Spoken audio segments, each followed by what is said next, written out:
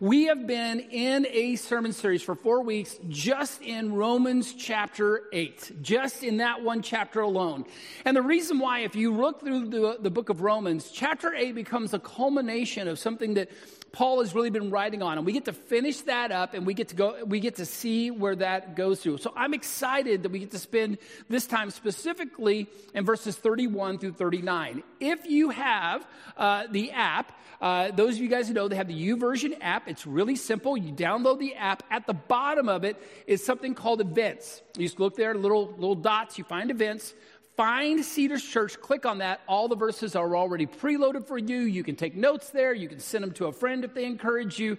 But we just want you to know. And then, by the way, that will be up for a whole week. And so you can go back through it throughout the week and check that out. So I want you to be aware of that. But in Romans chapter 8, verse 31, we're going to jump into this passage. And verse 31 says, "What then shall we say to these things?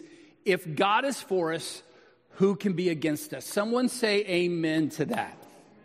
If God is for us, who can be against us? And again, what's been interesting about this is I've gone through this 4 weeks. I've noticed a theme of how our eyes are. If our eyes are on God, we believe that. God is for us, who can be against us? But if our eyes are down on man and the flesh, then I'm worried about what my boss thinks or my friend thinks or the guy that doesn't like me thinks. And all of a sudden, I start to give power to people who, listen to me, who should not have power. I start to give authority to people who should not have authority. Because the reality of this world is this. Listen to me, I am going home when I die. This is not my home. This is where I'm passing through. We talked about it last week. This is the orphanage. I've been adopted as sons, and I am waiting to go to my home where I am an heir with Christ, and I get my inheritance.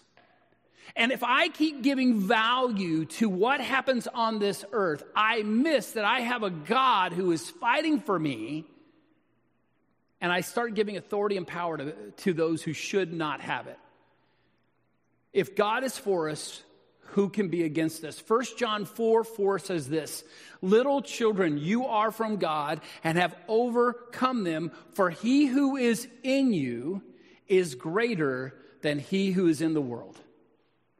For he who is in you is greater than he is in the world. Meaning, inside of me, I have the one that can tackle anything that this world has to offer.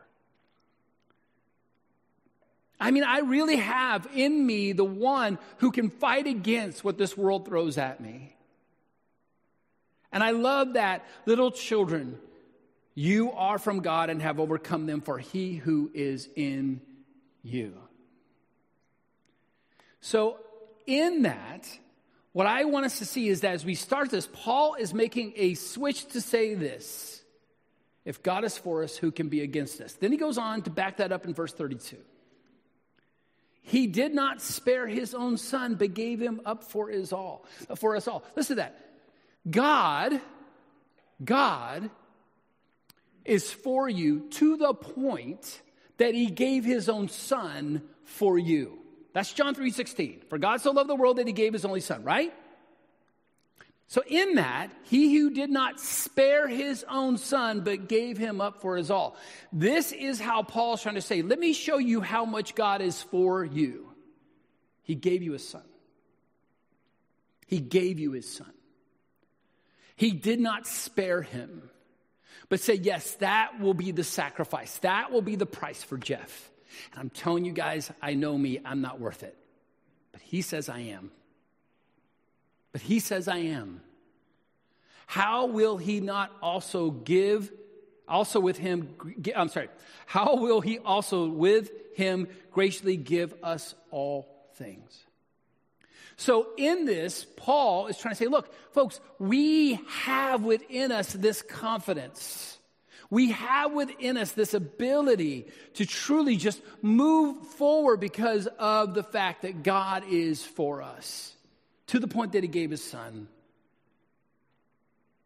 Verse 33, who shall bring any charge against God's elect? It is God who justifies. Okay, So I want you to understand, this is what we call a stacked courtroom. Okay? So the thing is when the judge is already on your side, it's hard then to have a problem. Does that make sense? The judge, God, already is for you because of the price paid by your son. So when someone goes, hey, Jeff did blah, blah, blah, God goes, yeah, I know, my son paid for it, next. Oh, but what blah, blah, blah? No, I know, my son paid for it, next. But Jeff did, yes, I know, my son paid for it, next. And the world keeps trying to throw, which, by the way, I give them pretty good ammunition to throw at me. But as they throw it out to God, God goes, yeah, I'm the judge, my son's paid for that, you have nothing to bring. So read it again. Who shall bring any charge against God's elect? It is God who justifies. So again, anytime they try to bring a charge against me, do you know what Jeff did last night? Yep, I do. But my son paid for it. You got nothing. And he just stands there, and the world just tries to say, but he's guilty. I know he's guilty, but my son paid for it. It's done. Folks, there is confidence in that. To stand in the courtroom, yes, listen to me, ashamed of my sin. I am ashamed of the things that I do. But the one who has the ability to do something about it has already paid for it and said it's done. Therefore, ashamed yet confident because I'm one of his elect, because the price was paid by his son. So I stand confident that Jesus is washing my shame away and washing my sin away. And he's calling me his kid. This is a beautiful scene. I can't stop. The people are going to keep bringing up, but I can stand in confidence that it's already done. And it's not taking me down. This is Isaiah 50, 8 through 9. I love it when the Bible says it better than me. He who vindicates me is near. Who will contend with me? Let us stand up together. Who is my adversary? Let him come near to me. Behold, the Lord God helps me. Who will declare me guilty? Behold, all of them will wear out like a garment. The moth will eat them up. I love that. He says, who will declare me guilty? Behold, all of them will wear out like a garment. They will try and try and try and try and try, but they will wear out like a garment, trying to take me down because the one who vindicates me stands beside me.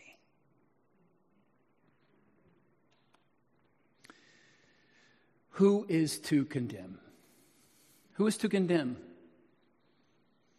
Really, honestly, all I have to condemn me, honestly, listen to me, is not you. Oh, you can have seen something I've done. You might even have evidence. But the real problem I have in this world is not you. The problem I have in this world is me. I'm the one who does damage. I'm the one who does the damage to me. Because I put myself in those situations, because I allow myself to do those things. And then I remember I have an advocate. I have an advocate. I want to take you back to the very first verse we started with when we started this chapter, Romans 8:1. There is therefore no condemnation for those who are in Christ Jesus. Paul started with the punchline. There is no condemnation for me. Why?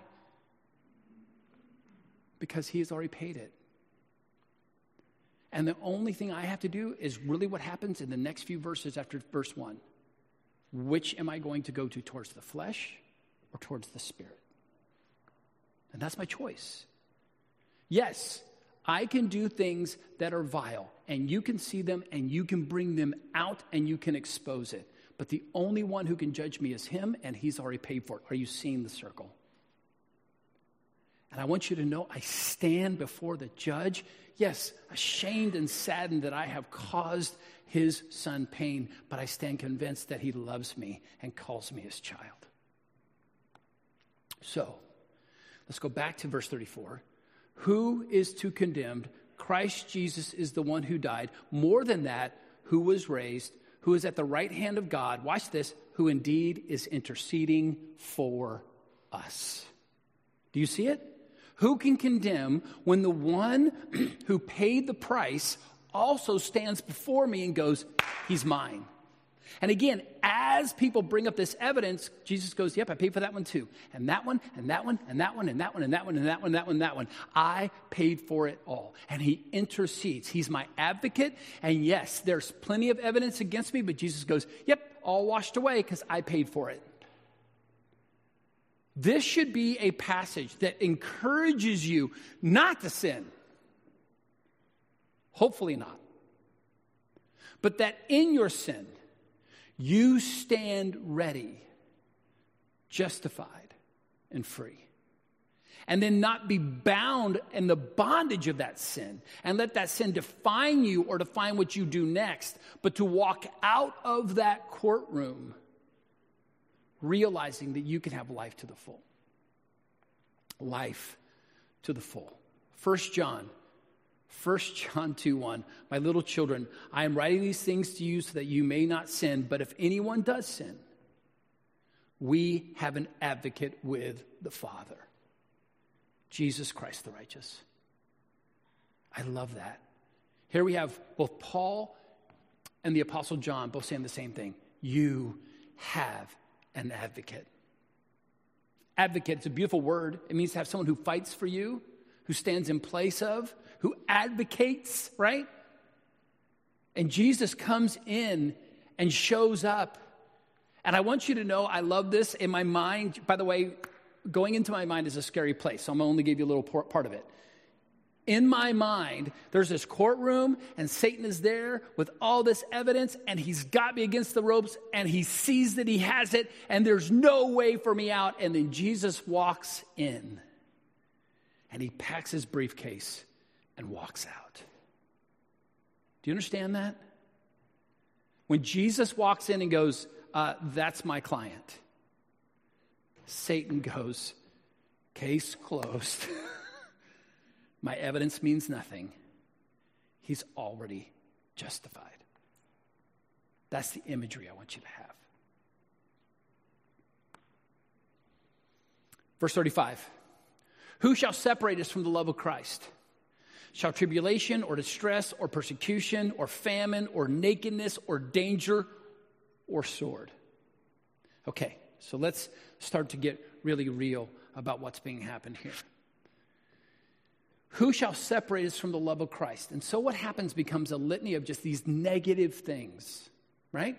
Tribulation or distress or persecution or famine or nakedness or danger or the sword. And the answer is none of them. We have a God that is with us, listen to me, in the tribulation, in my distress, in my persecution, in my famine, in my nakedness, in my danger, and against the sword. I have one who says, Jeff, even in these dark places, even in these hard times, I'm there. Because again, as we looked at last week, this is temporary. Is your eyes on the glory bigger than what's going on? It is amazing to me what happened in the Colosseums in the time of the Christians. Many of you know that the Caesars at the time, some of them were crazy. One of them was Nero. Nero was absolutely insane, and he hated the Christians. Nero was the one that would take a live Christian, cover them in pitch and tar, tie them to the pole, raise them up over the Colosseum, set them on fire so they could have night games. Here's what Nero wasn't ready for. This is what they weren't ready for. They thought if we torture these Christians, if we, again, hollow out an animal, shove Christians inside of them alive, sew the animal up and let lions attack, this will stop this thing called Christianity. Ironically, here's what's interesting.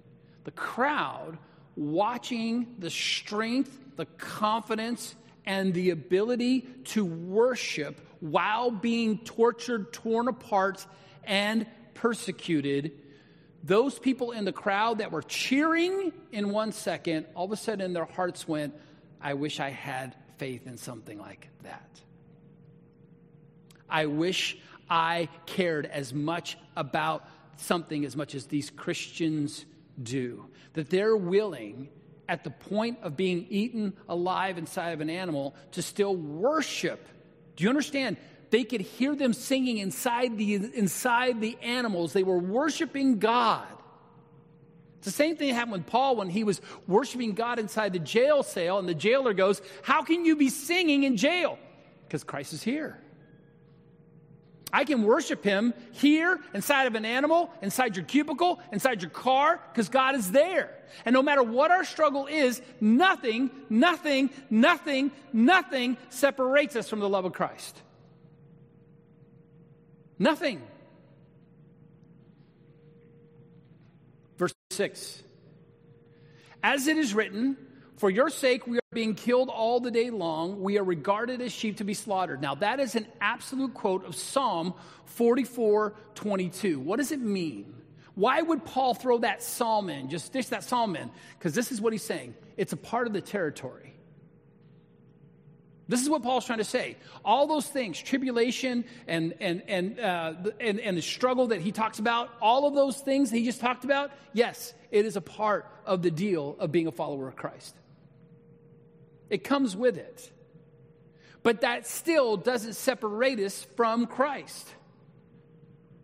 God actually shows up in those moments.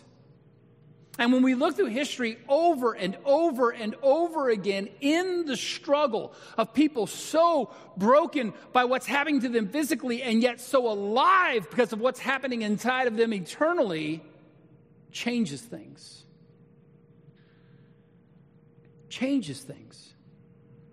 Nothing can separate us from this. So Paul's saying, look, this is what's going to happen. You're going to have tribulation. It's going to feel like you're going to be sheep to the slaughter. Listen, let me tell you something about sheep. Sheep don't fight back. I've never seen rogue sheep take on anything. Sheep just are like, this is where we're going.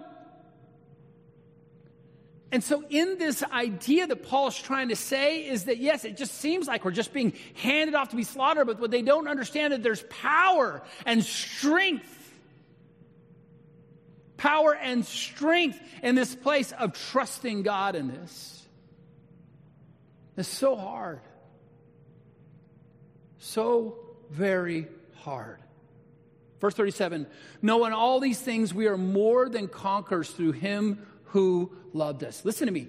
In those dark places, we are more than conquerors. You're like, but we don't look like conquerors. Right. Because God uses the weak to overtake the strong.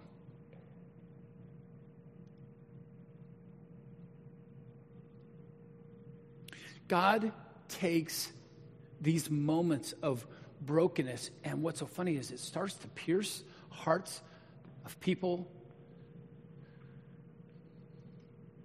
like nothing else.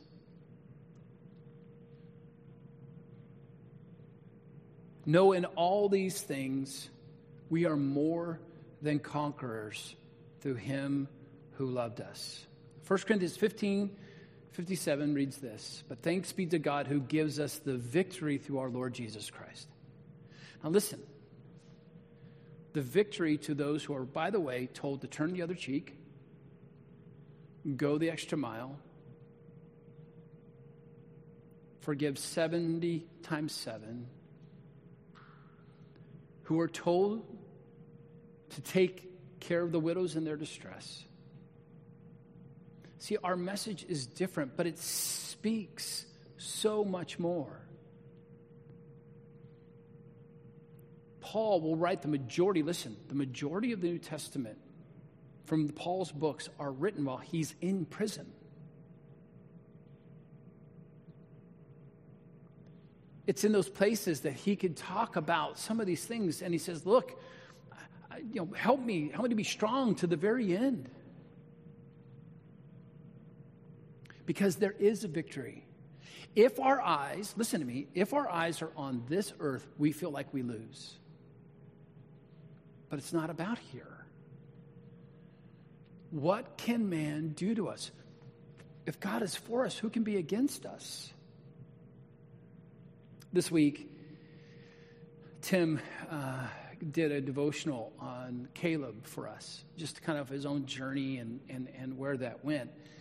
And I love what Tim brought out in that devotional. Is Caleb by this time is probably in his 80s, mid-80s.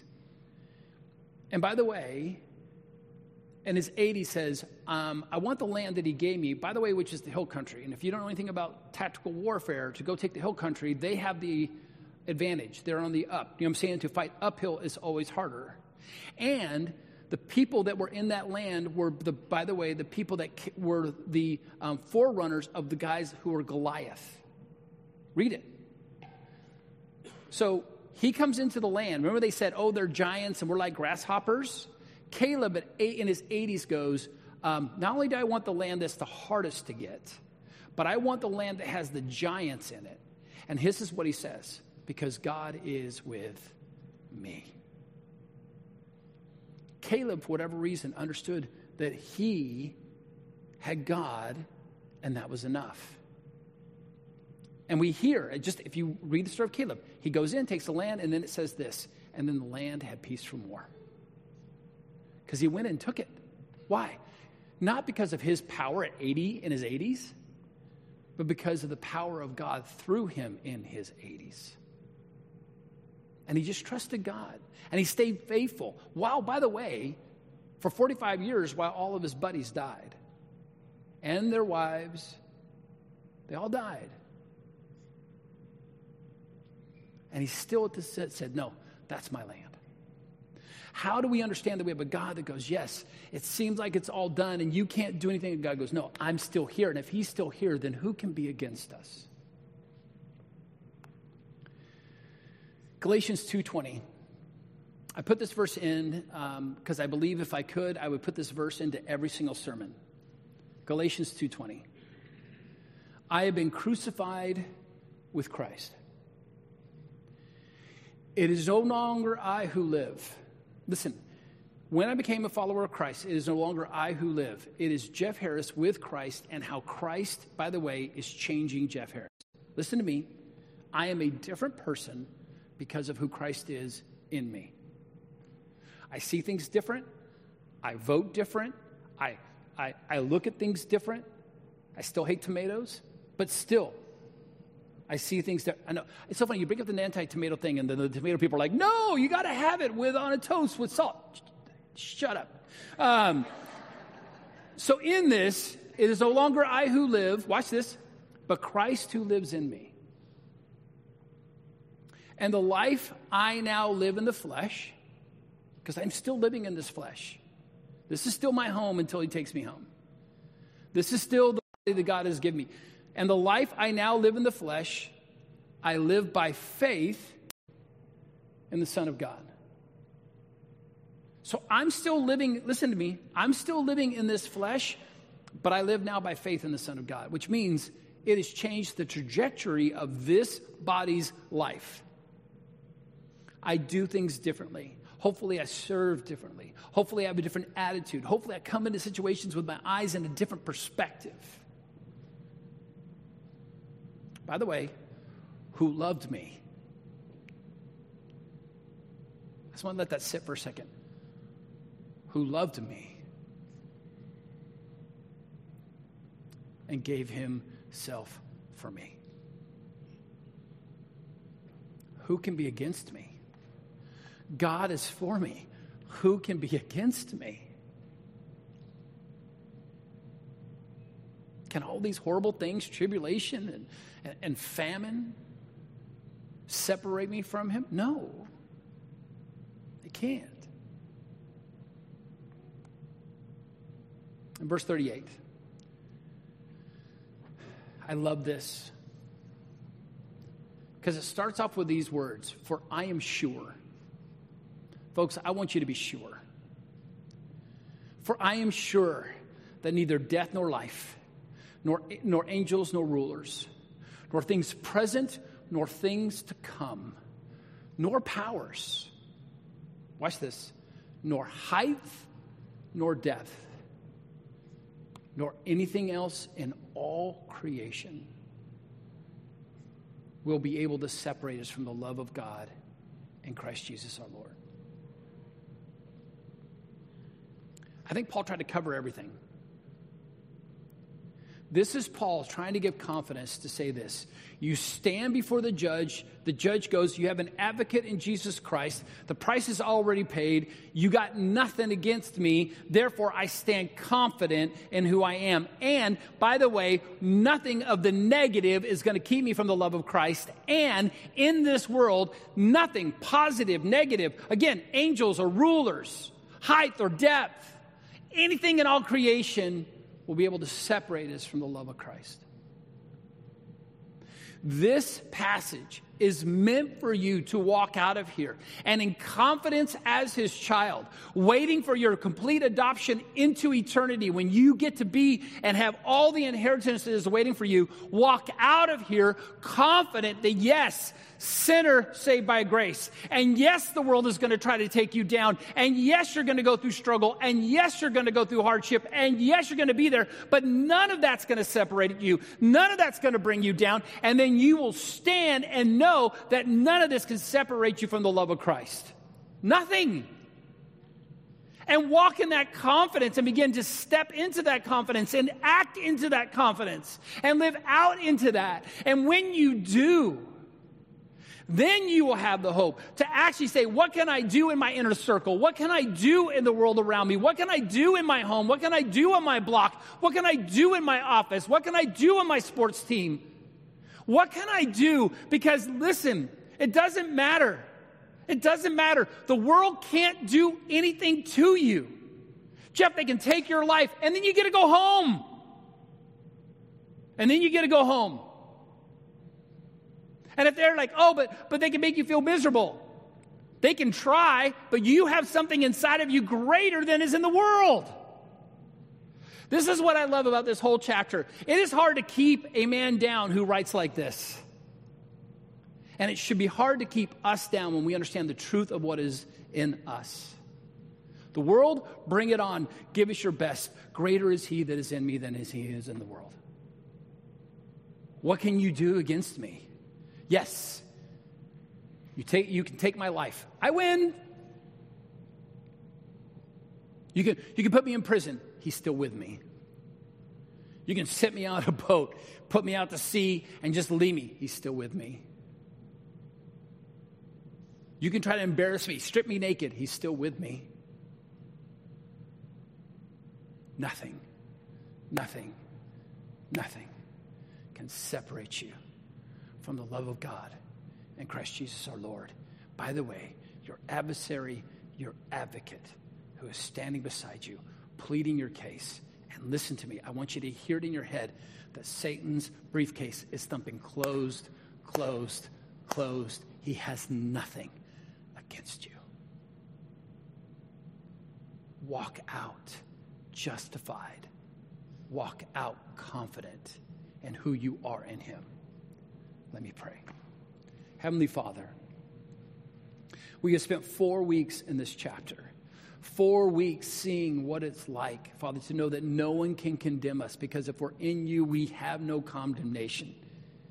And the world's going to keep trying, it's going to sling its mud, but nothing sticks because of your Son. Yes, we give it evidence. Yes, we've done things. But Father, none of that is going to separate us from the love of your Son. Your Son stands with us and he washes us and he cleanses us and he makes us white as snow. I don't deserve it. I don't deserve it. I don't deserve it, yet he does it. And I stand, Father, with you as your child. And you say, come in. All of this is yours. Thank you, Father. Thank you, Father. I don't deserve it, but you say that you give it to me anyway.